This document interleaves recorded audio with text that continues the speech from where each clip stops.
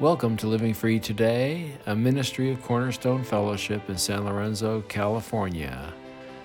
These podcasts are the weekly sermons of Dr. Michael L. Wilson.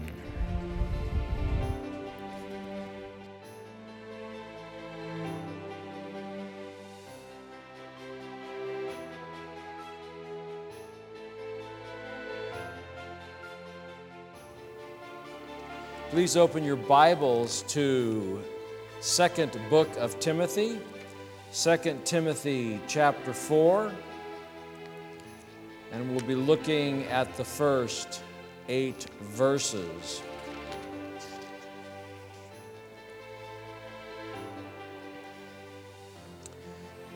Back in the 1980s, when I was in college and didn't really have any goal in life, I didn't know what I wanted to be when I grew up. I was drawn, as it were, to the Aim High commercials of the United States Air Force, and so I signed up, and I entered the Air Force in October of 1981. I went through various schoolings in the Air Force, and finally they sent me to Alaska, outside of Fairbanks. And actually in those days we were spying on Russia from a distance. Now it's all different, but kind of the same. And so I was doing what I was supposed to be doing, and then on February 5th, 1984, I had a dream that I took as a call to the ministry. And so I got up, and after realizing what had happened, I went to the base chaplain, and I explained to him the dream. He thought that it was real. He confirmed the dream. But he said the Air Force doesn't let people out just because God has a call on your life. I was attending at the time Moose Creek Baptist Church, which was an off-base church because you can get better teaching than the ecumenical on-base church. And so I presented myself to Pastor Benjamin Franklin. Kimbrough was the pastor of the church. And he said, well, let's try it out. And so he gave me opportunity to preach on several Sunday mornings and evenings, and to teach some Bible studies. And it was him and his wife that said I reminded them of Mordecai Ham, which was the preacher that led Billy Graham to the Lord. They were of the age that they actually knew Mordecai Ham personally. And both the base chaplain and Pastor Kimbrough, when I talked to them about my call to the ministry, both of them actually pulled out 2 Timothy 4, 1 through 5 is what they did at that point, and they said, this is what you have to focus on. You need to study it, you need to know it, you need to memorize it, whatever situation you're in. If God has a preaching call on your life, this needs to be your marching orders, 2 Timothy 4, 1 through 5. On May 1st, 1985, I was medically discharged from the Air Force, and I was thinking, okay, now God's going to move, okay? And so I began looking for what God had for me. And I started working at Seagate in Scotts Valley. And that's when I met my wife. And we got married and immediately moved to Colorado. And in Colorado, we went to Ambassador Baptist Church with Pastor David McElreath. Now, these names have stuck with me all of these decades because these people spoke into my life, and even though it was a 2 or 3 month mentorship, Pastor McElreath mentored me, and he gave me wisdom, and he talked about how he was working, I think it was at Boeing or one of the large corporations, when God put a call on his life And he didn't know what to do next. And so he kept working at Boeing until such time he was in the printing department, and the order came down for a large layoff, and he was supposed to print 2,000 pink slips, and he looked at the stack and there was one for him. And so he realized that God was moving now. He had to print his own firing document. And so through a series of events, he ended up in Colorado. We ended up in Colorado, Longmont, Colorado. And Pastor McElreath spent some time with me, and oddly enough, he said, you know, you really need to look at 2 Timothy 4, 1 through 5, and make that your marching orders, because if you're going to be a preaching pastor, you need to be able to do these things. You need to be able to preach the word is the point of that. And so he also said that God's timing is inscrutable. We have no clue what God is going to do next. We can read the Bible and get a sense. We know beyond a shadow of a doubt that God wins in the end. You know, you bet on that horse. But what is happening between now and the end, what is happening between now and the rapture or the second coming, God's not clear about, and He's not telling, and He's managing, billions of things every second in the world, making it go the way that He wants it to go. And we say, well, I don't think it's going the way God wants it to go, but God thinks it's going the way He wants it to go.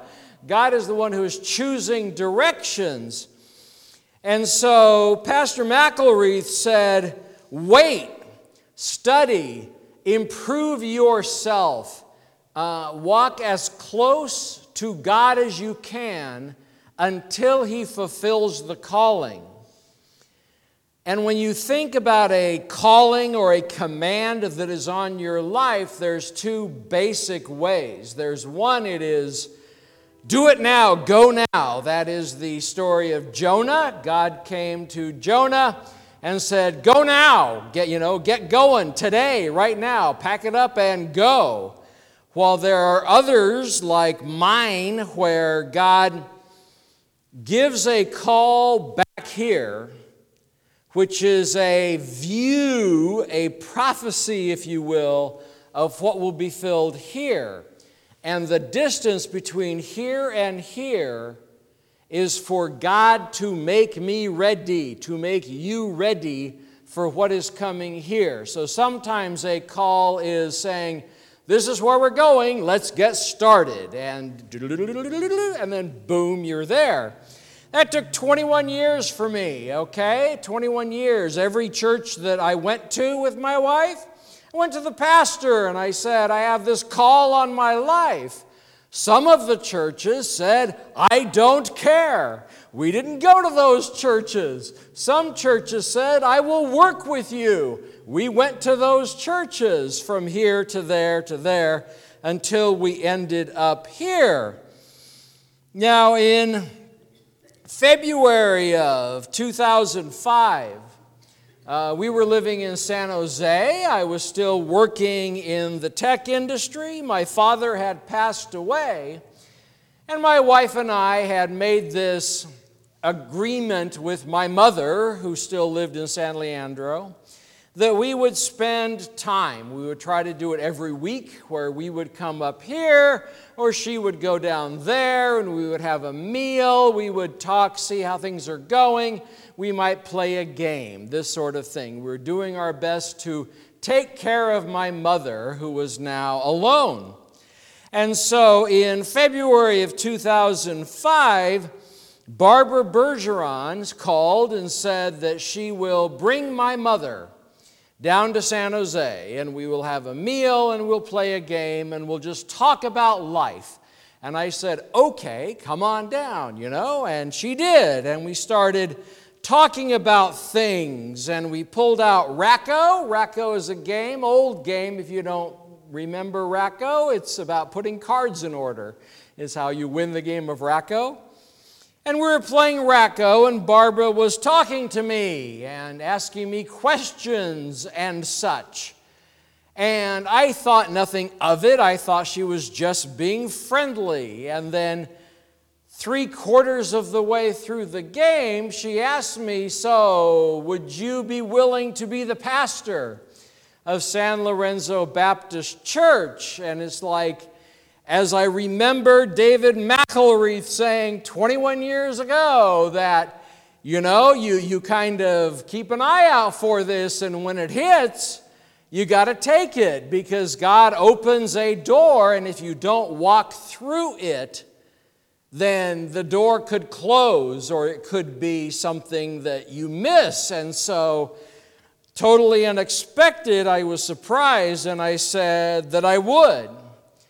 And so at that time, I was teaching at Silicon Valley College, and they had 6-week segments, quarters, whatever, 6-week classes. And I was halfway through one, so I had 3 more weeks to go. And so I told Barbara that I would have to finish out the semester. So I'd have to teach for 3 more weeks, then I could quit at a break, and it wouldn't leave students hanging. And she said that was acceptable. And so one night, the group of teachers went down the street to Carl's Jr., which was the closest restaurant to Silicon Valley College. And while we were there, my phone rang. And it was the pulpit committee of San Lorenzo Baptist Church, and they wanted to basically live broadcast the vote for me to be the pastor. And so the question was given, and then they voted, and it was unanimous. And in fact, Ann Burnham said there were 12 people on the pulpit committee, there were 24 hands raised. So they wanted me, and so I accepted. And I shared it with the teachers that I would be leaving at the end of this segment. And through all of that, I became pastor of this church in March of 2005. And when I started, the passage that was on my mind was 2 Timothy 4, 1 through 5. I charge you in the presence of God and of Jesus Christ Jesus, who is to judge the living and the dead, and by his appearance in his kingdom, preach the word. Be ready in season and out of season, reprove, rebuke, and exhort with complete patience and teaching, for the time is coming when people will not endure sound teaching, but having itching ears, they will accumulate for themselves teachers to suit their own passions, and will turn away from listening to the truth and wander off into myths. As for you, always be sober-minded, enduring suffering, do the work of an evangelist, fulfill your ministry. And so when I look at that, I can look at this, and I can look at my situation, and I can look at the world, and we definitely are getting rid of solid teaching. I saw on Twitter this morning saying that if Paul was alive today, he would definitely be sending the church in America a letter. And you think, oh, that'd be nice. But no, you look at 1 Corinthians, not a very nice letter. You have to wonder what Paul would be saying to, First and Second and Third and Fourth and Fifth America, as he kept writing the letters, and we're not doing anything because he's already written letters. And so this church has an opportunity. This church has an opportunity as we go into transition. There will be people that you do not know who will stand in this pulpit and will preach something or other and will ask you to like them. You can demand and stamp your feet, if you wish, that whoever comes and stands in this pulpit preaches the word, who will reprove, rebuke, and exhort. If they are ear ticklers, you have to say, no thank you. If they are word preachers, you can say, let's see you again and see what's going on. And that's how you candidate. That's how people candidate, and that's how churches respond. And the denomination will be very involved in helping you, but you have to have the mindset that whoever is up here, they need to preach the word to you. You need to be able to hear what they're saying and then find it in here in some form or another. You need to find what is being said in the Word of God. And if it's not, if it's weird, if it is, if they're preaching TikTok, that seems to be a thing today, you need to push them aside and say, I want somebody else. And if it takes 6 weeks or if it takes 16 weeks, you need to be discerning to get somebody in this pulpit who actually will preach the Word. And how important is it? If you look in verse 3, for the time is coming when people will not endure sound teaching, but having itching ears, they will accumulate for themselves teachers to suit their own passions. Now, I've read many commentaries who put verse 3 into false teachers in the church. But I think today, especially because there are millions of voices who want your attention, your false teachers can be in Hollywood. Now, I know movies aren't made in Hollywood anymore, but it is a phrase that means the entertainment industry. Those who are trying to entertain you so they can get advertising dollars. They can be, and usually are today, false teachers. They want you to believe something that is sinful or believe something that is not godly. The government at all levels, and this is not an R or a D thing, this has been an issue with all governments in America for the last 50, 60, 70 years, that they want you to believe certain things so that you will respond with voting for them. And so, back when I was a kid, the big joke was, how do you know a politician is lying? The answer was, his lips are moving. And today, politicians tell us things and we just gobble it up. And COVID was just the cherry on top, if you will, of the government preaching at us, preaching what they are saying is true. But we need to look in the Bible and say, well, what is true? For if I want absolute truth, the only place I'm going to find it is the Scripture. If I want to know something that is true with a capital T, the only place I'm going to find it is the Scripture. And when you look through the Scripture, it talks about God being sovereign over all and God's will being done as it is on earth as it is in heaven. I mean, we pray that we want God's will, God's heavenly will to be done here.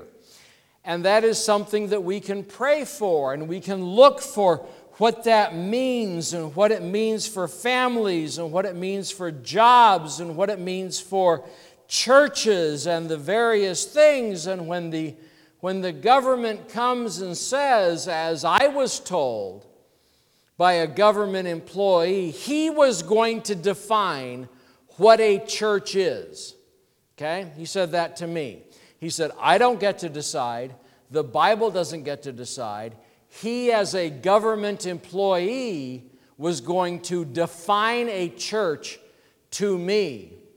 That was mind-blowing to me, but that is the level of involvement that various levels from city, county, state, and federal want to get involved in your life and in your church. Churches are difficult for governments to swallow because we have a higher standard. I will judge everything I'm told is true through Scripture, and that's unacceptable to people who want to be in charge of you. That is unacceptable for people who want to have things go a certain way or who want to convince you to vote for them or give your taxes with a smile, because it's so wonderful what they're doing. And so what we need to do is we need to be very discerning. We need to be very discriminating as to what sort of voices we let into our head. Okay, you got 2,000 channels on TV, you've got podcasts, you've got various social media videos and things.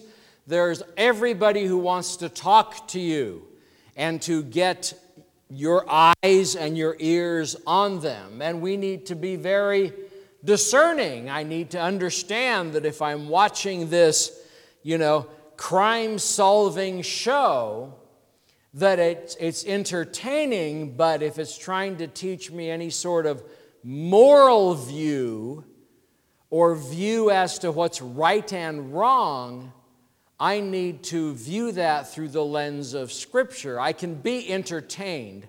I just have to be discriminating. I have to be discerning as to what I'm seeing, as to how much value it is given, as to how much value I let it put into my heart. And if I watch a movie that was disturbing and I find that over a period of days or weeks I can't stop thinking about it, or it's causing me to lose sleep, perhaps that type of movie needs to be crossed off my list of entertainment that I want. If I'm going to lose sleep, it's because of what God is dealing with me. It is what God is telling me. It is because God is showing me something.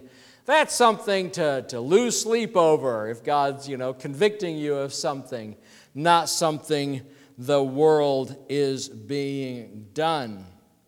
And so it ends with, as for you, always be sober-minded, enduring suffering. Do the work of an evangelist, fulfill your ministry. And so the idea of not only you having a ministry, and every person who calls themselves a Christian has some sort of ministry. It may not be defined by a title or an office, but you have some sort of ministry, whether it is just your family or whether it is prayer or something of this nature. It can always be fun to title your ministry. You look at how God is dealing with you and working with you, and then you can make a business card that says prayer warrior or something like that. And, it is your ministry. And people say, well, what do you do? I could say, and I did back in the day, I said, well, I'm a computer programmer. To some people, when they said, so what do you do? I said, I'm a pastor in training. Because I had no idea what was coming, 10 years into it or something like that. I had no idea. But I was, going to school. I was building my library. I was writing fake sermons that I would never preach, those sorts of things, just to get into the practice. And more as people would be interested in what do I do, I began to say, a pastor in training. And they said, oh, well, when are you going to get when are you going to be a pastor? And I have no idea. That's up to God, but I'm going to train until such time as March of 2005 comes along. So we don't do anything. If we call it a ministry, we don't do anything in our own power. One thing that David McElreath made clear is, don't force your calling. Don't get a picture in your mind of what a calling is or what God wants me to do, and then me figure it out, plan, pay money, hire somebody to do it, whatever it is. If God is has a movement on your life, whether it be a vocation or a calling. And the word calling and vocation have the same root word, interestingly enough. And so God can call people to a vocation.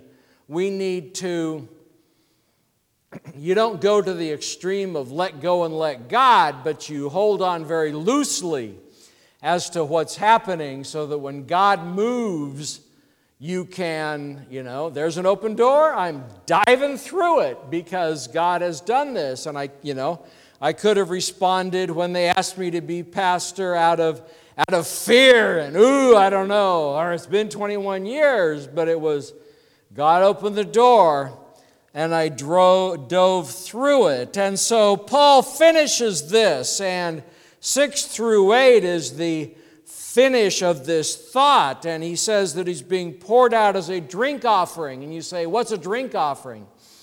Well, a drink offering is in Leviticus. There's all sorts of offerings in Leviticus. There's animals, there's grain, and there's drink. There was actually an offering where you would make a concoction that was described in Leviticus very exactly. You would burn grain, and then you would pour this liquid over it, and that was a drink offering. You were offering things to God in the form of a drink. Now, that is something that was practiced. That could be practiced under Roman rule. Roman didn't like them to kill a lot of animals, but at Passover they did. But you could still burn grain and pour out drinks even when Paul was alive. And so it kind of became a Jewish idiom because a drink offering is so complete. You have a glass full of liquid, you pour it out, it's empty, it's done, okay? That it became something of total exhaustion. It became something of I've got nothing left. If I'm poured out as a drink offering, I've got nothing that is in me left. Now, many of this look at this and say, well, Paul is coming to the end of his life. Legend has it, we have no idea, that 6 or so months after he wrote 2 Timothy, Nero came to power, Nero the nasty emperor, and he beheaded Paul, in prison. And so Paul perhaps was shown that he literally has nothing left because his life is coming to an end. But as a ministry idea, the idea of being totally exhausted is something that I'm going through. It has been a long haul to get where I'm going. And he talks about fighting the good fight and finishing the race. And one question that can be asked is, what is a good fight? Am I fighting a good fight? Are you fighting a good fight? There's 2 aspects of that. One is how you fight, how you do things for God. Do you do them, are you morally good? Are you functioning in righteousness as you work for God? That is opposite of the idea that the ends justifies the means. That I can, by hook or by crook, I can lie and cheat and do this as long as people get saved. Okay? Is some view of that, is some view of, if when you talk about church growth views, the idea that you do anything to grow your church so that you can hit them with the gospel. But if you work that way, you never really get around to hitting them with the gospel. So we don't believe in do anything to get people saved. We believe in how we work, how we do things, how a church does stuff must be righteous, must be holy, must be good. You are fighting good is what that would mean. The second is, what are you fighting for? Paul is fighting for the kingdom of God. His evidence of having a good goal, as he says in 7, I have kept the faith. So Paul looks at his life and he says, I've been through all this and I still believe. That is evidence to him that what he believes is true, that his goal is a good goal. Now, when you look at the race, the Christian life is not a sprint. The Christian life is a marathon. A marathon is, 26 miles. It may be decades and decades is your life as a Christian, but there are many legs to the journey. There are many, perhaps it's a relay, and this is in many ways a relay. I am passing the baton on to somebody else that I don't know who is going to come. And the race of this church will continue, but my leg in this church will be over. But as I move away, will I have ministry? Absolutely. Will I be involved in a church? Absolutely. I will be involved in a church from over there and not up here, okay? And that is how it will be, is that God is still very real. God is obviously in charge of all of this. And so as I move on, and as you call the next person in the relay race, it's been a long relay race for this church, called its first pastor in September of 1946, okay? And there has been a group of them, and I am one of the runners in the race for this church.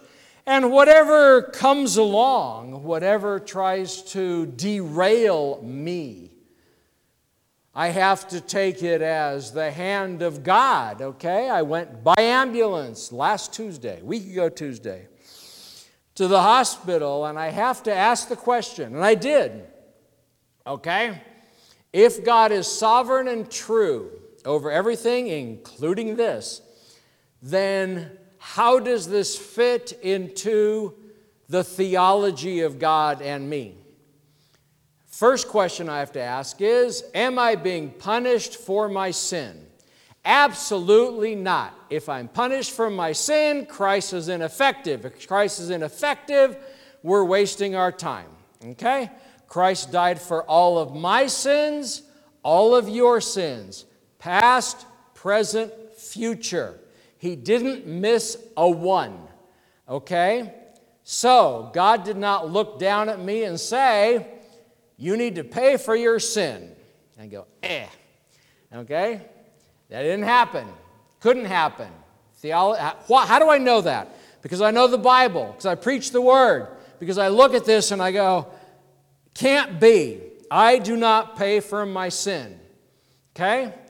So, why does suffering come? Well, if suffering comes because God doesn't care, that's also not in Scripture, okay? God is very caring. God is infinitely caring for me and you.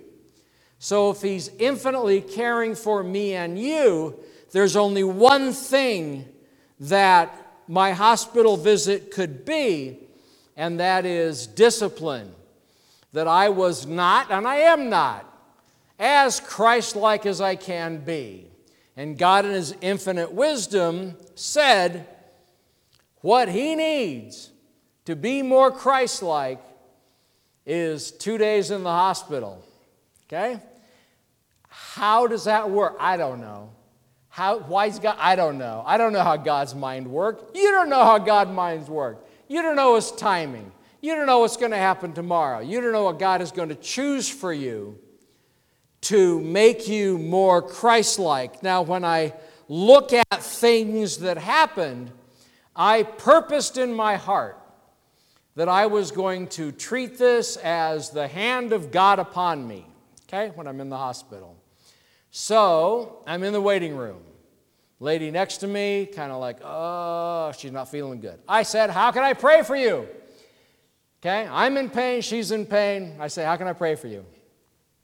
She then shared that she was a believer and that she didn't know why this was happening, and I was able to share some theology and pray for her. I asked many of the nurses how I could pray for them. Some were not interested, some were very interested. So, I don't know, maybe God did this to me so I could pray for a lady in the waiting room. I don't know. I don't know all that God was doing, but I do know this one absolute fact. It was good It was godly. It was God's compassion and His love upon me to get me into the hospital and to get me out. Okay? How it works, I don't know. But I have to match everything I'm doing with the Word of God. And the Word of God is clear that it is that way. Now, I don't see it. And I say that's right because we walk by faith, not by sight.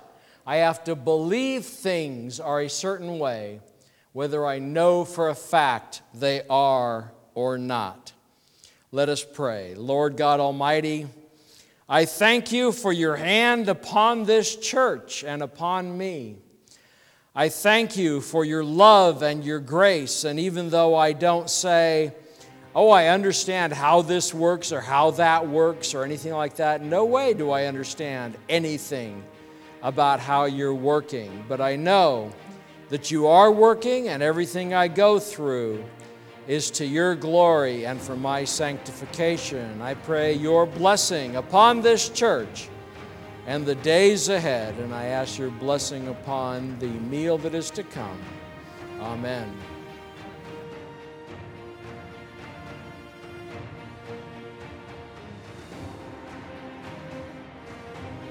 Cornerstone Fellowship is located at 180 Lewelling Boulevard, San Lorenzo, California. Our Sunday morning service is at 10:45 a.m. Our website is livingfreetoday.org, and our phone number is 510-278-2622. May God continue to bless you as you serve your King. God bless.